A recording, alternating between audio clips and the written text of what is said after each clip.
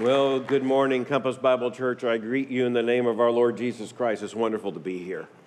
I'm so thankful for you as a church. I'm thankful for every opportunity I'm here. Like Paul to the Philippians, I thank God upon every remembrance of you. It is so encouraging to me to know a church of this conviction, of this passion, this vision and vitality, living out authentic Christianity in the midst of this great metropolis. I'm just so thankful for you.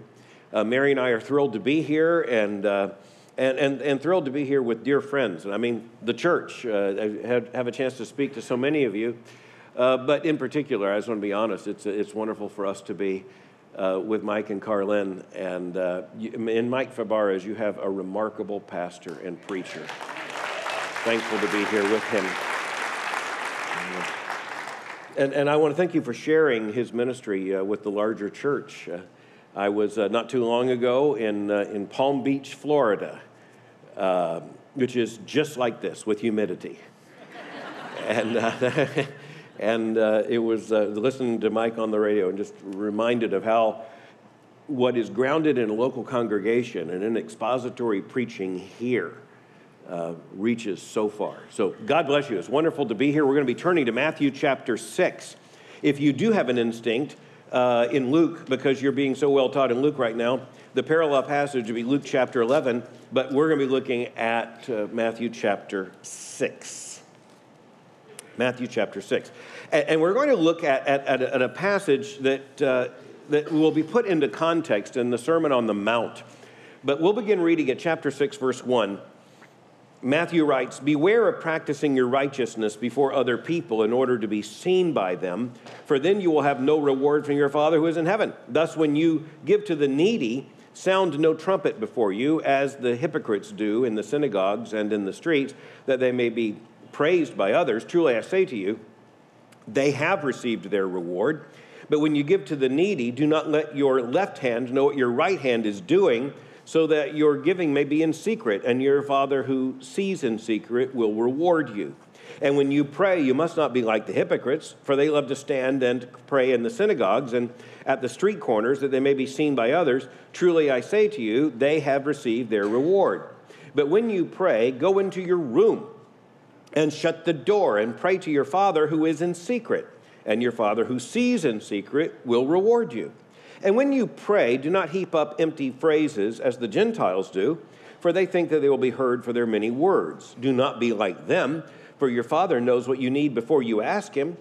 Pray then like this: Our Father in heaven, hallowed be your name. Your kingdom come, your will be done on earth as it is in heaven. Give us this day our daily bread, and forgive us our debts, as we also have forgiven our debtors. And lead us not into temptation, but deliver us from evil. For if you forgive others for their trespasses, your heavenly Father will also forgive you. But if you do not forgive others their trespasses, neither will your Father forgive your trespasses.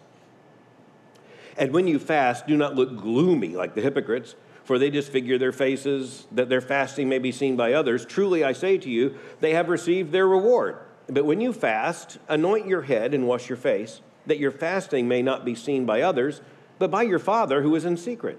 And your Father who sees in secret will reward you." This is in the context of the Sermon on the Mount, this great, massive sermon in the Gospel of Matthew, in which Jesus instructs his disciples about the nature of Christ's own kingdom.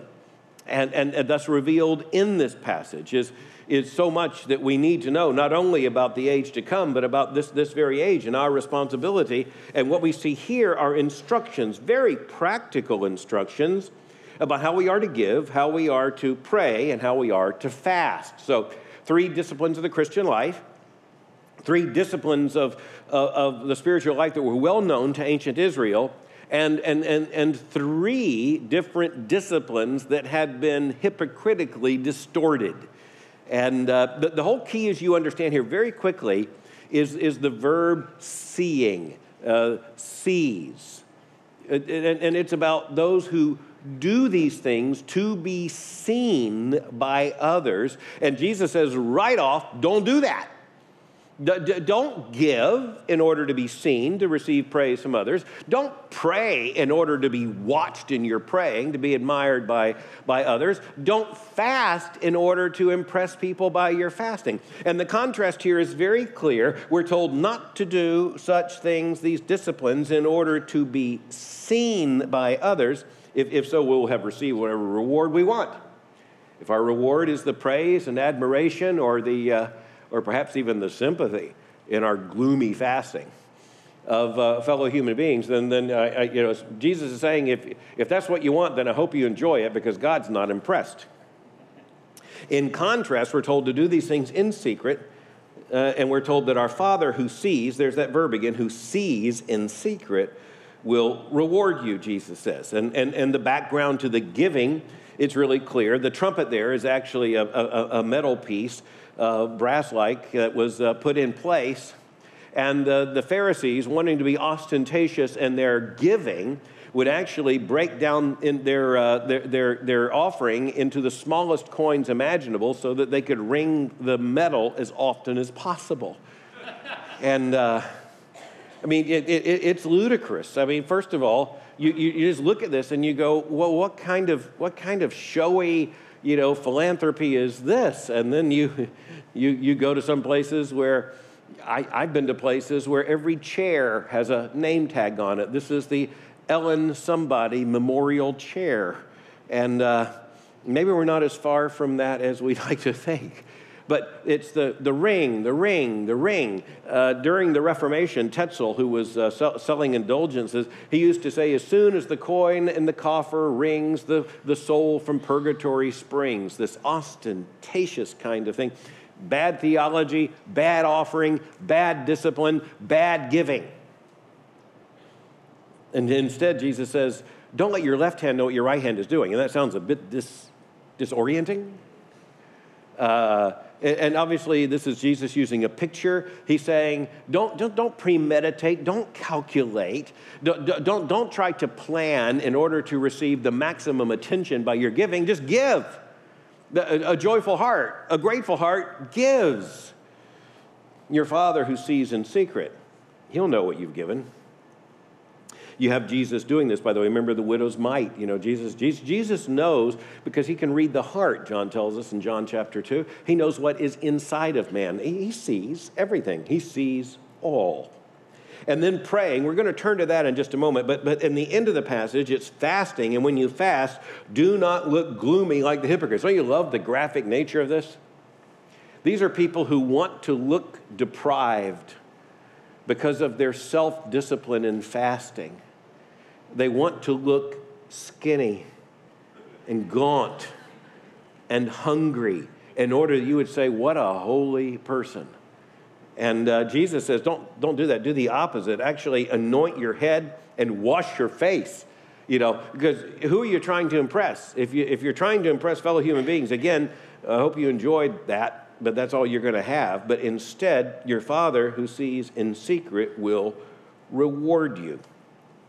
But the middle section's on prayer, and it's the longer section. And what I want us to look at today is one of the most famous of all the passages in the New Testament, most commonly known as the Lord's Prayer. What I want us to think about is how Christ instructs His own disciples to pray. Now, in the Gospel of Luke, where you are currently studying, in Luke chapter 11, it's the disciples of Jesus who come to Him, and they ask Him to teach them to pray.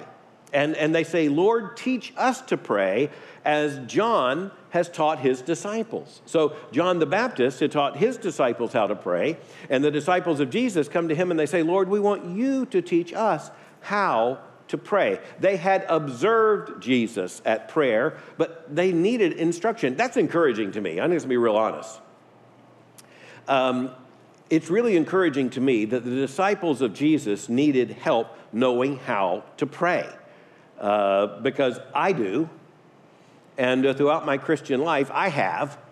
And so it's encouraging for me to know I'm not outside the norm. Other Christians just know intuitively how to pray. Actually, we have to be taught how to pray. And in this case, Jesus teaches his disciples how to pray. And secondly, there's another huge insight that hits us immediately, which is before teaching his disciples how to pray, Jesus teaches his disciples how not to pray.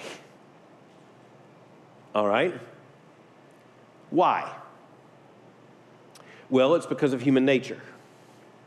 And perhaps this will seem strange, but it will not seem strange if you are a parent. Because there's an awful lot of life you've got to teach the what not before the what. When I was about 13, my father, who was really handy and a wonderful craftsman with so many things, he was introducing me to a table saw. And at age 13, I really, really wanted to make stuff. I wanted to use that table saw. There's something, I don't know if women or girls get any such passion, but the idea of this toothy blade cutting through a piece of wood, smelling that sawdust, just feeling that power, I wanted that. I wanted to know exactly how to do it and all the angles and everything, but before my dad would teach me how to do it, it was a long time he was teaching me how not to do it. Because doing it wrong, you don't get a do-over if things go badly. Oops, at that point, is really dangerous. So it was all this about what you don't do, you don't do, you don't do, you don't do, you don't do, you don't do. Do you hear me clearly what you don't do? Tell me what you don't do. All right, then, only then did we get to what you do. Jesus here also, following the same logic and following human nature, tells us what not to do, and it's really interesting to see what he says what not to do. The first thing he says, don't be a hypocrite. Don't pray to impress. Pray an authentic prayer of integrity. The hypocrites are those who look as if they're trying to please God, and they want to be seen looking as if they're trying to please God. They want to demonstrate this ostentatious devotion and discipline and righteousness, but Jesus says the very fact that that's what they want indicates that's not who they are. It's the very nature of hypocrisy. They love to stand and pray in the synagogues and at the street corners so that they may be seen by others. In the Gospel of Luke, Jesus will tell the parable of the Pharisee and the tax collector. Two men go up to the temple to pray. One a Pharisee, the other a tax collector. What we're supposed to know in conventional Judaism is that the Pharisee belongs there, but the tax collector does not belong there. But then you'll remember the two men both pray at the temple. The Pharisee stands, looks towards heaven, sticks his hands out, and says, God, I thank you that I am not like other men. Amazing, isn't it? But let me ask you, have you not ever been tempted to pray that way? Just to start out saying, God, I want to thank you that I'm me. I look at other people and I'm just so thankful I'm me. And I know how much pleasure you derive from me. And so in our prayer, I'm going to agree that the center of the universe is me. And I'm not like these other people. And you understand this too, because it's so tempting to say, I can't be that bad because I'm not him. I'm not her. And the easiest thing for the tax collector, for the Pharisee, was having a tax collector in view. I thank you that I'm not like other men, adulterers, et cetera, or even like this tax collector. You know, that's where the silence is supposed to fall and the very offense that a tax collector would be there. But then when the tax collector prays, how does he pray? He will not even look up to heaven, but he beats his breast saying, God, be merciful to me, a sinner. He doesn't want to be seen by anybody. He doesn't want to draw any attention to himself. He's not proud of who he is. He's devastated by the knowledge of his sin. All he knows is to pray for mercy. And Jesus says at the end of that parable that this man, speaking of the tax collector, went home justified, having received mercy and grace from God, rather than the other. He doesn't say these two men both received mercy. That'd be surprising enough. He says the tax collector, went home justified, and the other didn't. Now that's really scary, isn't it? It's scary that we could come to church. We can. Here's a danger. We can come to church looking for validity for ourselves. And even by the fact that we come to church, unlike other people, believing in even greater validity in just what righteous and wonderful people we are. That's the opposite of Christian worship. If it doesn't get expressed in the heartfelt yearning for God's mercy, if we're not here because of the greatness of who He is, if we are here because of the greatness of who we are, then we too are hypocrites. That Jesus says, don't do that. Don't do that. He says instead, when you pray, go to your room and shut the door and pray to your Father who is in secret, and your Father who sees in secret will reward you. There's the seeing again. Now, Jesus is not saying don't pray together. He's not saying when you are meeting together in the worship of the church, don't pray congregationally. He's not saying don't get together for prayer meetings. As a matter of fact, you look through the New Testament, there is the absolute command that Christians are to pray together. There is the example given to us of Christians who pray together. What he's saying is, if you're going to look at these two pictures, prayer is really always an audience of one. It's a matter of the Christian coming before our Heavenly Father, praying for mercy and praising Him for who He is. And that is to be done in such a way that the attention does not come to us, but rather to God Himself. And then secondly, there's another danger. It's not just ostentatious prayer to draw attention to ourselves. The second danger comes in verses 7 and following. When you pray, do not heap up empty phrases as the Gentiles do, for they think they will be heard for their many words. Do not be like them, for your Father knows what you need before you ask Him. The Gentiles, that's another word for idolater in the context here. And an idolatrous worship, one of the common things was just the phrases that were repeated over and over and over again. And perhaps you're familiar with some forms of devotion in which this is just the case. Almost like it's a formula. It's just said over and over and over and over again. And there are prayers. The Roman Catholic Church has official prayers. I can still remember when I was in high school, and I had a friend who was Roman Catholic who went for the confession and was told he was to do like 150 Hail Marys. Well, what is that all about? Evidently, God's not impressed by piling up words over and over and over and over again. And so we're told here, don't do that. Don't heap up empty phrases. Okay, but let's just admit something.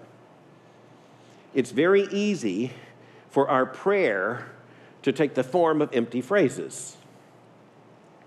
Christians, if we're not thinking about it, we're going to be prone to do this. When I was growing up, Mary and I spent our teenage years in the same church. The offertory prayer was given by a deacon every Sunday morning, and no one evidently taught these deacons how to pray. Probably either personally or privately. It was just not good. So they ended up saying the same thing, sometimes over and over again. And it seemed like every one of them eventually got to, and God bless the gift and the giver, okay? Well, yes to that, but prayer's got to be more than that. It's not just a formula. It happened in my own life and in my own family. When I'm the eldest of 4 children, and my parents, wonderful Christian parents, and so we were teaching, they were teaching my younger brothers and my sister how to pray before a meal. And so it was a very simple prayer. Some of you probably knew it. God is great, God is good, let us thank Him for our food. And when you have a toddler, it's a wonderful prayer to teach a 2 or 3-year-old, God is great, God is good, let us thank Him for our food. I had much younger siblings, and so that's what we were praying in order to teach them. And it got in my brain, God is great, God is good, let us thank Him for our food. God is great, God is good, let us thank Him for our food. It was like a memory chip, all right? But at the same time, the day I turned 14, I started working as a bag boy at the grocery store. And there was something we had to say, had to take the groceries out. You would put the groceries in the trunk. I know that sounds archaic. It's a kind of a thing with a lid on the back of a car, and you put stuff in it. But that was the way it worked. And right after you put the groceries in the car, I was trained, you're to look at the customer and say, thank you for shopping at Publix, please come again. And I did it over and over again. Thank you for shopping with us, please come again. Thank you for shopping with us, please come again. Thank you for shopping, please come again. And then you know what happened. The chips got crossed. And so I took this lady's groceries out, and I can still remember the horror of recognizing what I had done because I saw her face. And so, I put the groceries in her car, looked at her with straight earnestness, with chipper little voice coming out of a 14-year-old face, and I just said, God is great, God is good. Let us thank Him for our food. And, and it was strangely appropriate, actually, I mean, just given what it was. And she gave me a look, not of horror, but of bemusement, sounded like, got into her car. She just had her groceries taken out by a 14-year-old religious fanatic. And I was going back in the store, and I realized, that look on her face. What did I just say?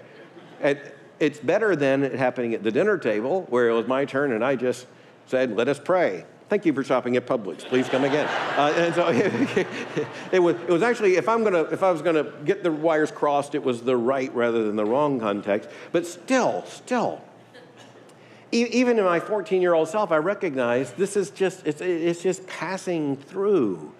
It's an empty phrase. But here, Jesus tells us that we are not to pray with these empty phrases. And I love the way Jesus says it, heaped up. And you understand what this is like. You've heard people pray this way. And maybe you've been tempted to pray this way. You don't know what to say, so you just keep heaping up phrases. Jesus said God isn't impressed. And by the way, He knows what you need before you ask Him. God's the sovereign, omnipotent, omniscient God. He knows everything. He even knows what we need before we ask it. Now, Jesus is not going to tell us not to ask. We're going to see that. But He is going to tell us don't ask as if we're informing God of what He doesn't know, or if there's some kind of phrase we're supposed to know, some secret code. Jesus says none of that. Instead, He says, when you pray, pray then like this. Now, let's think for a moment. If Jesus is talking to His disciples, and to His own disciples, He says, when you pray, pray like this. Don't you want to hang on every word? Don't you just want to say, okay, wait just a minute, I want to record this. I want to remember these words the rest of my life. But when you hear Jesus say, but when you pray, pray like this, to be honest, we're probably expecting a long prayer. We're told that Jesus prayed for long periods of time. And there are times we know we need to pray for long periods of time. But it's really interesting that when Jesus gave His disciples a model prayer to pray, it is not noticeable and distinctive by its length, but by its depth. He gives us a pattern more remarkable for its depth than for its length. You can say all the words of the Lord's Prayer in less than, and really far less than, 1 minute. You can read the Lord's Prayer in a matter of seconds. But notice what is here. Let's just hear it entire again. Our Father in heaven, hallowed be your name. Your kingdom come, your will be done on earth as it is in heaven. Give us this day our daily bread, and forgive us our debts, as we have also forgiven our debtors. And lead us not into temptation, but deliver us from evil. Now, I said there's depth here. Every prayer we ever pray had better be based upon this prayer. Every session of prayer into which we enter should be marked by this same pattern. Whether it be short by necessity or long by opportunity, our prayer had better be based upon this prayer. This is how Jesus taught His disciples to pray. We need to look at what's here. It begins, our Father in heaven, hallowed be your name. The first thing we note is that if we are praying an authentically Christian prayer, we're not going to be praying to some deity in general. We are not praying to the force. We're not praying just to suit whomever it may concern, whatever deity may hear. We're praying to the one true God, the God in heaven. And we get to call Him Father.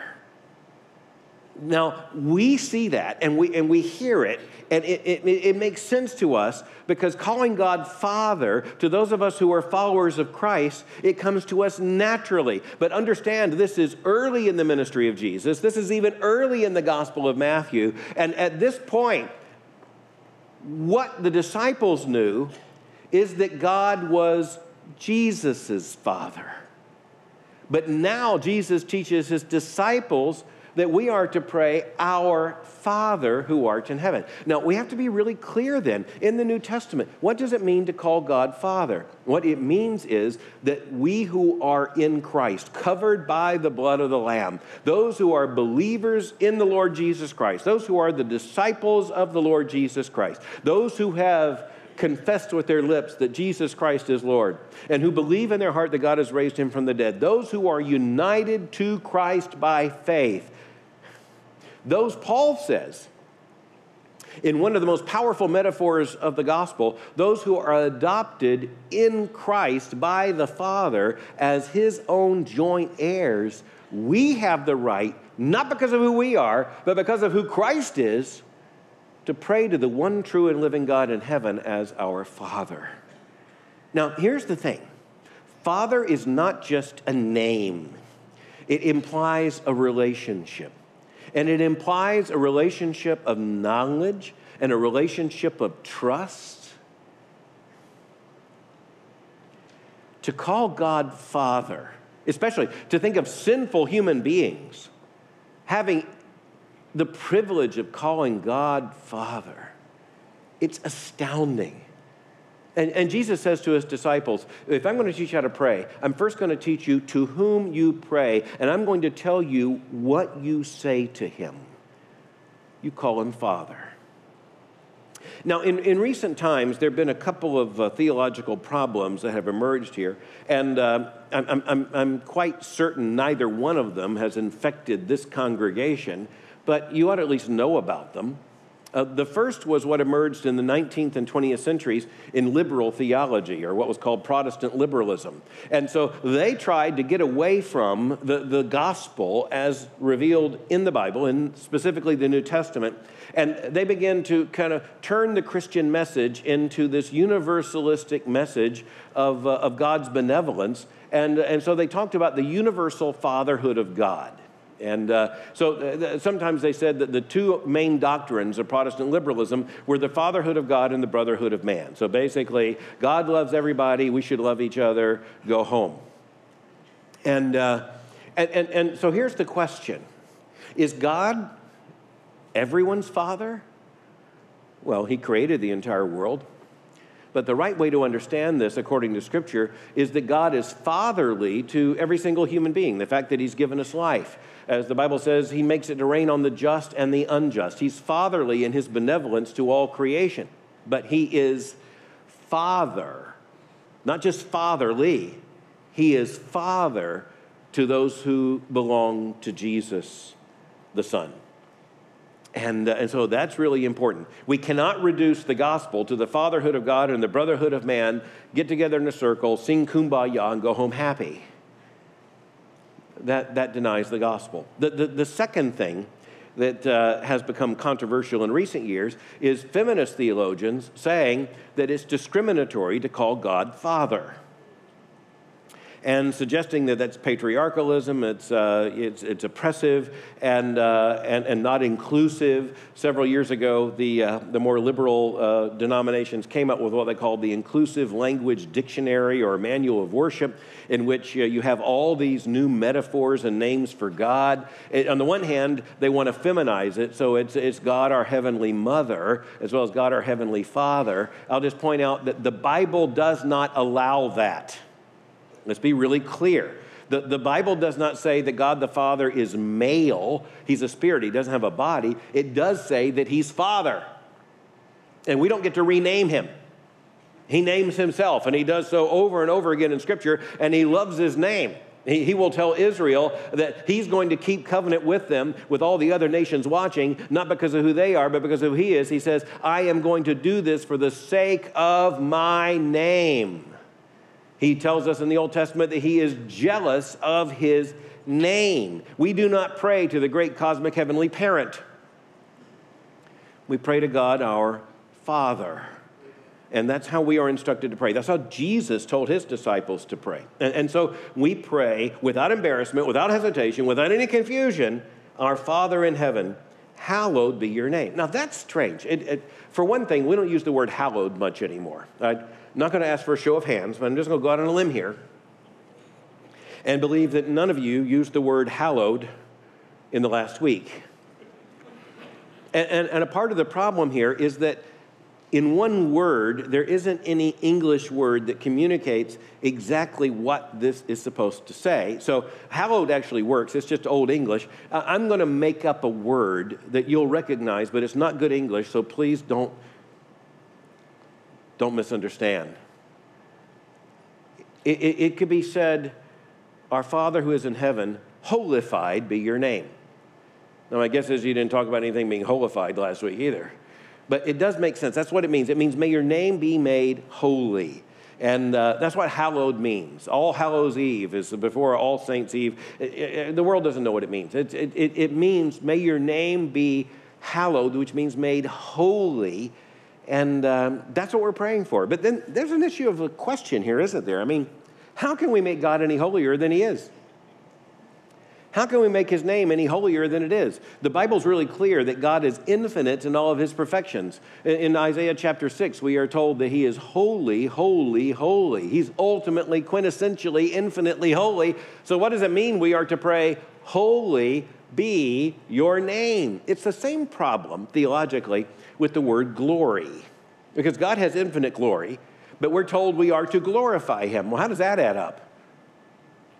How can we, as even redeemed creatures, how can we add glory to God? Well, the answer to that's pretty easy. It's because there are two dimensions to God's holiness, and there are two dimensions to his glory.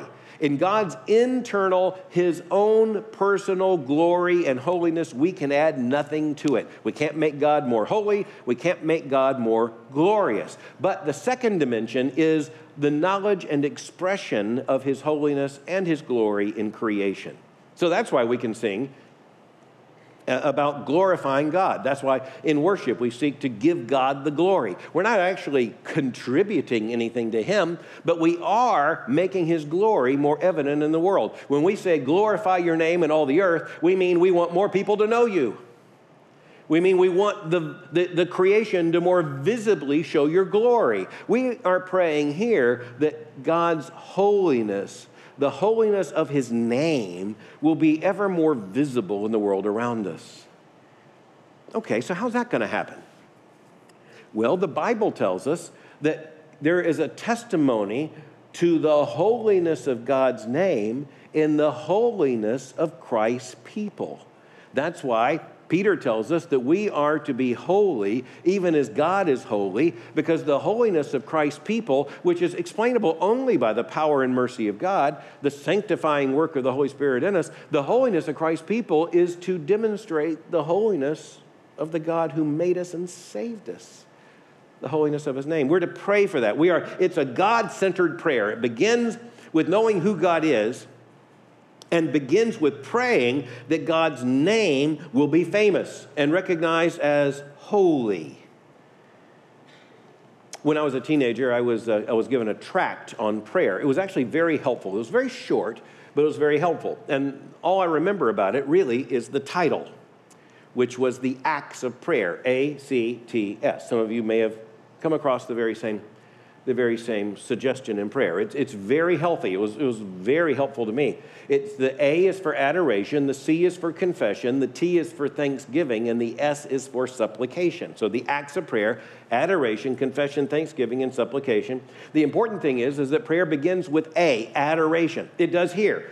Our Father in heaven, hallowed be your name. Authentic Christian prayer begins with the declaration of the glory, the holiness, the wonder of the one true and living God. We're praying to him, not to whom it may concern. If anyone hears us pray, let us be absolutely determined that they're going to know to whom we're praying. Then the second phrase, your kingdom come, your will be done on earth as it is in heaven. Jesus is talking to his disciples about the kingdom. And here's what's so important. We have to recognize that this part of the prayer is actually the most politically subversive argument you might find anywhere in the Bible. And I know you didn't come to church this morning to become a political subversive. But in one sense, you should. In one sense, you should. Because here's the thing. All the kingdoms of this earth are passing.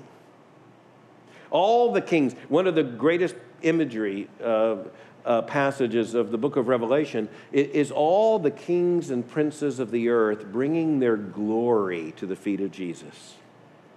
And so I want you to know how privileged I believe I am and we are to live in this nation. And then we look at it especially, and we consider how many Christians have suffered under such great persecution. The earliest Christians we know suffering under the persecution of Rome, even in the time of the New Testament. Believers all over the world who've been not only chased into the catacombs, but been martyred for the faith. And even right now with threats of groups such as ISIS, if they are worshiping or are believing Christians, doing so in the face of the very threat of death. And we're very thankful for the blessings of not living in that situation. But the reality is that the Lord's Prayer is a deeply subversive prayer. As I argued, it turns the world upside down. It tells us that the kingdoms of this world are going to bow to the kingdom of Christ. One of the confusions that comes to all human beings, but we have to be careful as Christians, is that we don't see the coming thing as the passing thing, and the passing thing as the coming thing. And so we see the powers that be, and they look like they're coming ever more in authority, but actually, they're all going to be passing. And Jesus tells us that we are to pray, your kingdom come, your will be done on earth as it is in heaven. We're actually praying, may the justice and mercy and the righteousness of God be as realized on earth as they are in heaven. Now we know ultimately that is not going to happen until the kingdom of Christ comes in its fullness. But even right now, Christians are to pray, your will be done on earth as it is in heaven. That's an incredible mandate.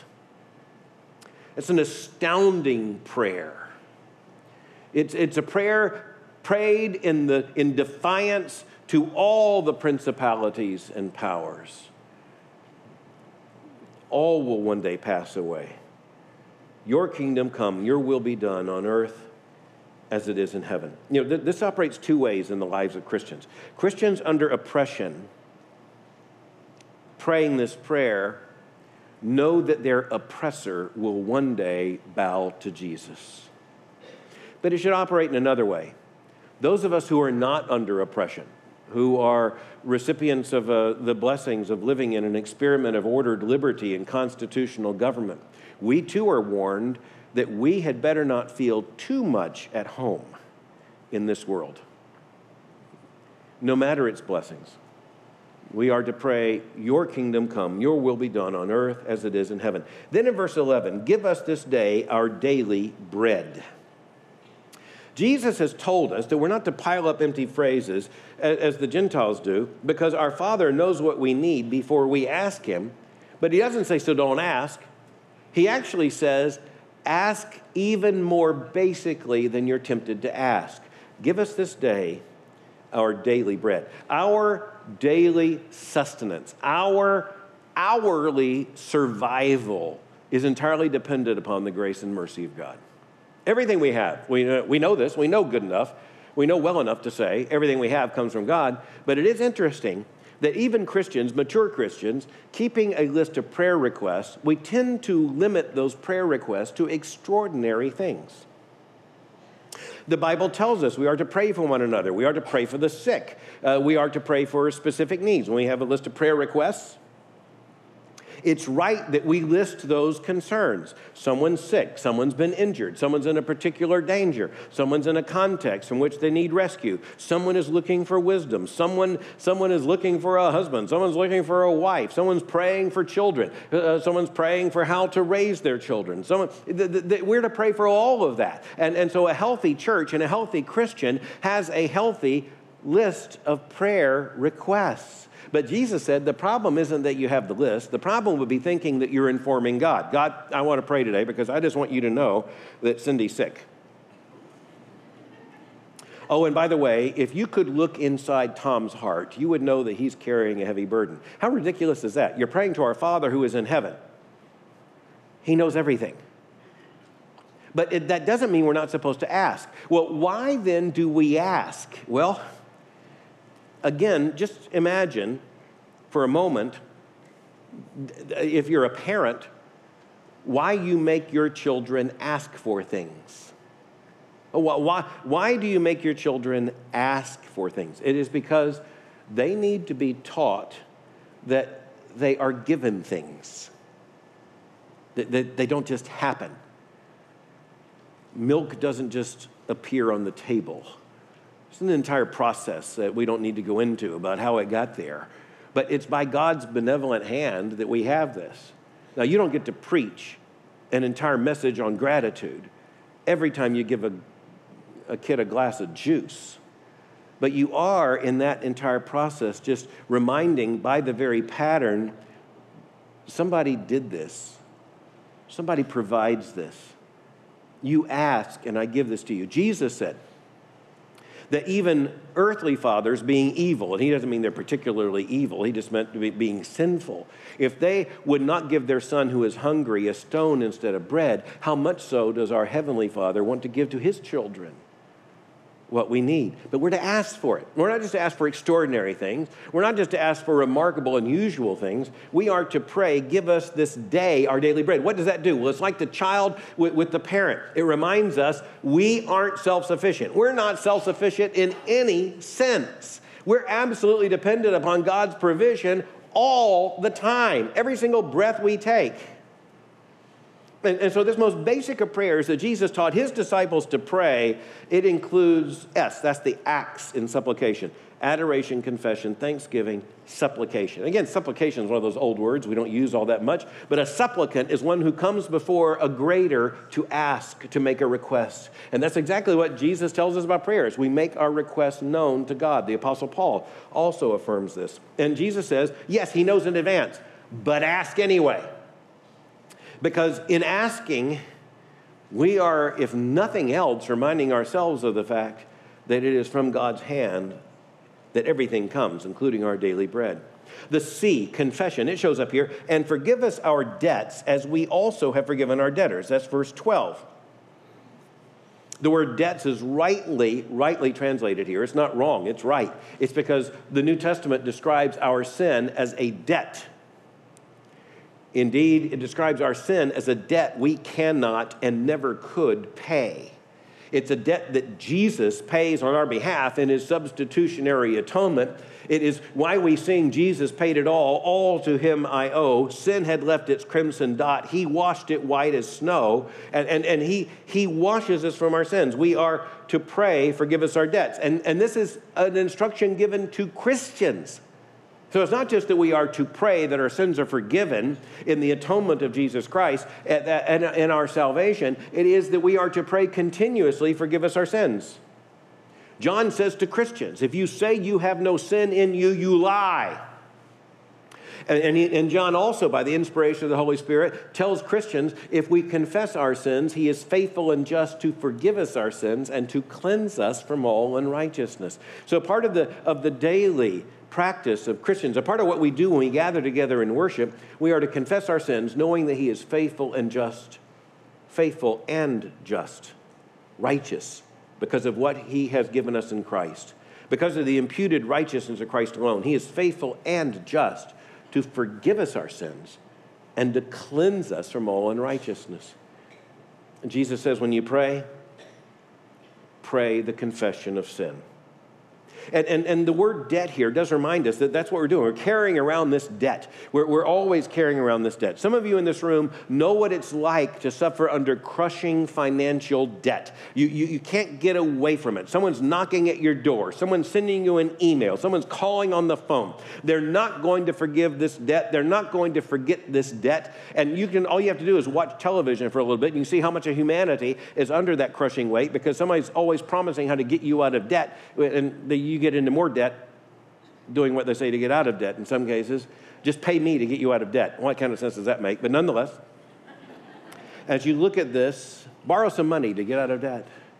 But you look at this and you recognize that's a picture of who we are as human beings in sinful humanity. We're carrying around a debt, and it has to be paid. But it's paid by Christ in full.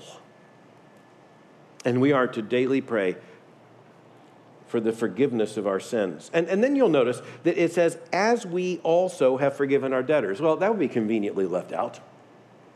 This is not works righteousness. Jesus explains this in verses 14 and 15. For if you forgive others their trespasses, your heavenly Father will also forgive you. But if you do not forgive others their trespasses, neither will your Father forgive your trespasses. Well, Jesus even told a parable about this, the unforgiving debtor released from prison. The point here isn't works righteousness. We don't earn forgiveness by forgiving others, but it's really the flip. If we are forgiven, then we are forgiving. And if we're not forgiving, then we have not experienced forgiveness. To experience forgiveness, the grace and mercy of God is by definition to extend that same thing to others. It is a test of authenticity. And we need to pray. It is interesting that Jesus didn't just say, hey, when God's forgiven your debts, you need to be forgiving. He says we're to pray that when we pray. That's interesting. So we need to hear ourselves say this. Forgive us our debts, as we also have forgiven our debtors. And then the final clause, and lead us not into temptation, but deliver us from evil. You know, it's interesting, when I was a kid, every once in a while, I grew up in the Deep South, and every once in a while, we would pass a tent, and there would be a big banner out on the road saying, revival and deliverance ministry. Here for these days, a deliverance ministry. And these were kind of, generally way out there on the edge, charismatic Pentecostal revivals. And they were delivering people from all kinds of things, some of which I don't think are real, but nonetheless, I used to look at that and think, no, we're sophisticated, we're First Baptist Church people, we don't need deliverance. Christ delivered us, that's it. But Jesus says here, we are to pray, deliver us. Lead us not into temptation, but deliver us from evil. Guess what? Compass Bible Church, it better be a deliverance ministry. Now, I'm not saying you put the banner out front, that would mislead people. But nonetheless, my church, it better be a deliverance ministry. At my seminary, I better be sending out deliverance ministers in this sense. We need deliverance. And what we need deliverance from more than anything else is sin, but also the tempter. The previous words were, and lead us not into temptation. Several months ago, I had an experience that it puzzled me at first. I started having major reporters, major, like New York Times, Washington Post, Wall Street Journal, Times of London. They were calling and asking, what does this phrase in the Lord's Prayer mean? Now, I was puzzled because why would these secular reporters be calling about a clause in the Lord's Prayer and like all of them at once? And the reason was Pope Francis, in one of his weekly audiences, had suggested a change in the wording of the Lord's Prayer at this line. And guess what? When the Pope suggests changing a line in the prayer, it makes news. And even secular reporters are going, wait just a minute, I better look it up. Better call a Protestant. And so I started getting a phone call, and they say, what does this mean? And I would tell them, and they say, well, what about a change? And my first response was, this is the Lord's Prayer, not the Pope's prayer. The Pope doesn't get to change the Lord's Prayer. Now, the point the Pope was making was this. He said, God doesn't lead us into temptation, so it doesn't make any sense to pray that God wouldn't lead us into temptation, because he doesn't lead us into temptation. And in the Pope's favor here would be the book of James, in which James tells us that God's not the author of sin and that he does not tempt us in sin. So is there a contradiction here? Of course not. The problem is that this doesn't mean that we're praying that God will not tempt us as he will otherwise tempt us in sinning. The real context here is made very clear by the use, and sometimes even in English, the confusion of the words here. We speak about the testing of Jesus in the wilderness in his ministry, and there's testing that comes into our lives. Jesus says it's not wrong to pray, deliver me from this time of testing. Now, let me make this practical. Let me make it practical. Throughout my ministry, I've had people come to me and say, I'm struggling with this particular sin. Sometimes in A or B or C, you can figure some of them out. And so they'll say, I'm struggling with this sin. I want to be delivered from this sin. And yet, they would come back over and over again, I fell into this sin. And once again, I succumbed. I committed this sin. And then you'd find out, kind of figuring out the situation, that they put themselves in proximity to that sin. Well, here's a clue. If you want to avoid that sin, avoid it. Or they'd gotten themselves, where they were in the context in which that kind of sin was likely. Well, guess what? If you don't want to commit it, don't get yourself in that situation. And then we are to pray that we will be delivered from a situation of testing. And Jesus says, not only it's all right to pray that way, he says, every time you pray that. The Father knows you. He knows your heart. Pray to be delivered from temptation, not to be led into temptation. And then delivered from the right way to see that, is given the New Testament Greek, is deliver us not only from evil, but from the evil one. Without any, without any embarrassment, we want to be delivered from the tempter. We pray to be delivered from the deceiver. We pray to be delivered from the accuser. And look, if you're too sophisticated to believe in the devil, you're too sophisticated to believe in Jesus who defeated him. The Bible makes the devil very clear, never raises the devil beyond his rightful understanding as a sinful creature with unusual powers. We do not in the Bible have a good, holy, powerful, righteous God and an evil, deceiving, accusing God. Satan is not God, but he does roam to and fro, seeking whom he may devour. His doom is sure. I love the way Martin Luther puts it in that hymn, A Mighty Fortress is Our God. Speaking of the devil, it says his doom is sure. And then he tells us one little word shall fell him. What's that word? You know that word. Jesus. One little word shall fell him. But Jesus tells us we are to pray, lead us not into temptation, but deliver us from evil. And I know some of you right now, you're thinking, that's not the end. That's not the end. There are other words coming, and those words are not wrong. They're not in some of the oldest manuscripts, but they are so repeated in Scripture that they're even come right out of this prayer. And of course, some of you know it because you're hearing the Gounod arrangement of the Lord's Prayer. You've heard it sung, and you know the climax that comes with the words, and thine is the kingdom and the power and the glory forever. Now, all of that is so thoroughly, comprehensively affirmed in Scripture. For thine is the kingdom, the very kingdom we pray is coming, and the power and the glory forever. Amen. You can pray all of that in less than a minute out loud. The pattern that Jesus gave his disciples isn't long, but it's infinitely deep. Jesus Christ's school of prayer for his disciples comes down to this prayer given to the entire church, that all of us together as his people would learn how to pray. We will pray longer prayers than this, but they're never going to get deeper. We're going to extend in times in our prayer, our adoration. We're going to extend our confession right down to the specificity of the sins that we confess to the Father. We're going to extend our thanksgiving as we consider all the blessings God has given us. We're going to extend our requests as we make them known unto God. But we will never get deeper than this prayer. And we don't add anything to what Jesus has told us we are to do in prayer. We avoid everything that he has warned us about, telling us how not to pray before he tells us to pray, and then we eagerly pray as he taught us to pray until he comes or until we go to be with him. We will never outgrow the Lord's Prayer. Thankfully, I did outgrow God is great. God is good. Let us thank him for our food. But we will never outgrow our Father in heaven. Hallowed be your name. Your kingdom come. Your will be done on earth as it is in heaven. Give us this day our daily bread, and forgive us our debts, as we also have forgiven our debtors. And lead us not into temptation, but deliver us from evil. For thine is the kingdom and the power and the glory forever. Amen. This is a prayer not for the world, but for Christians.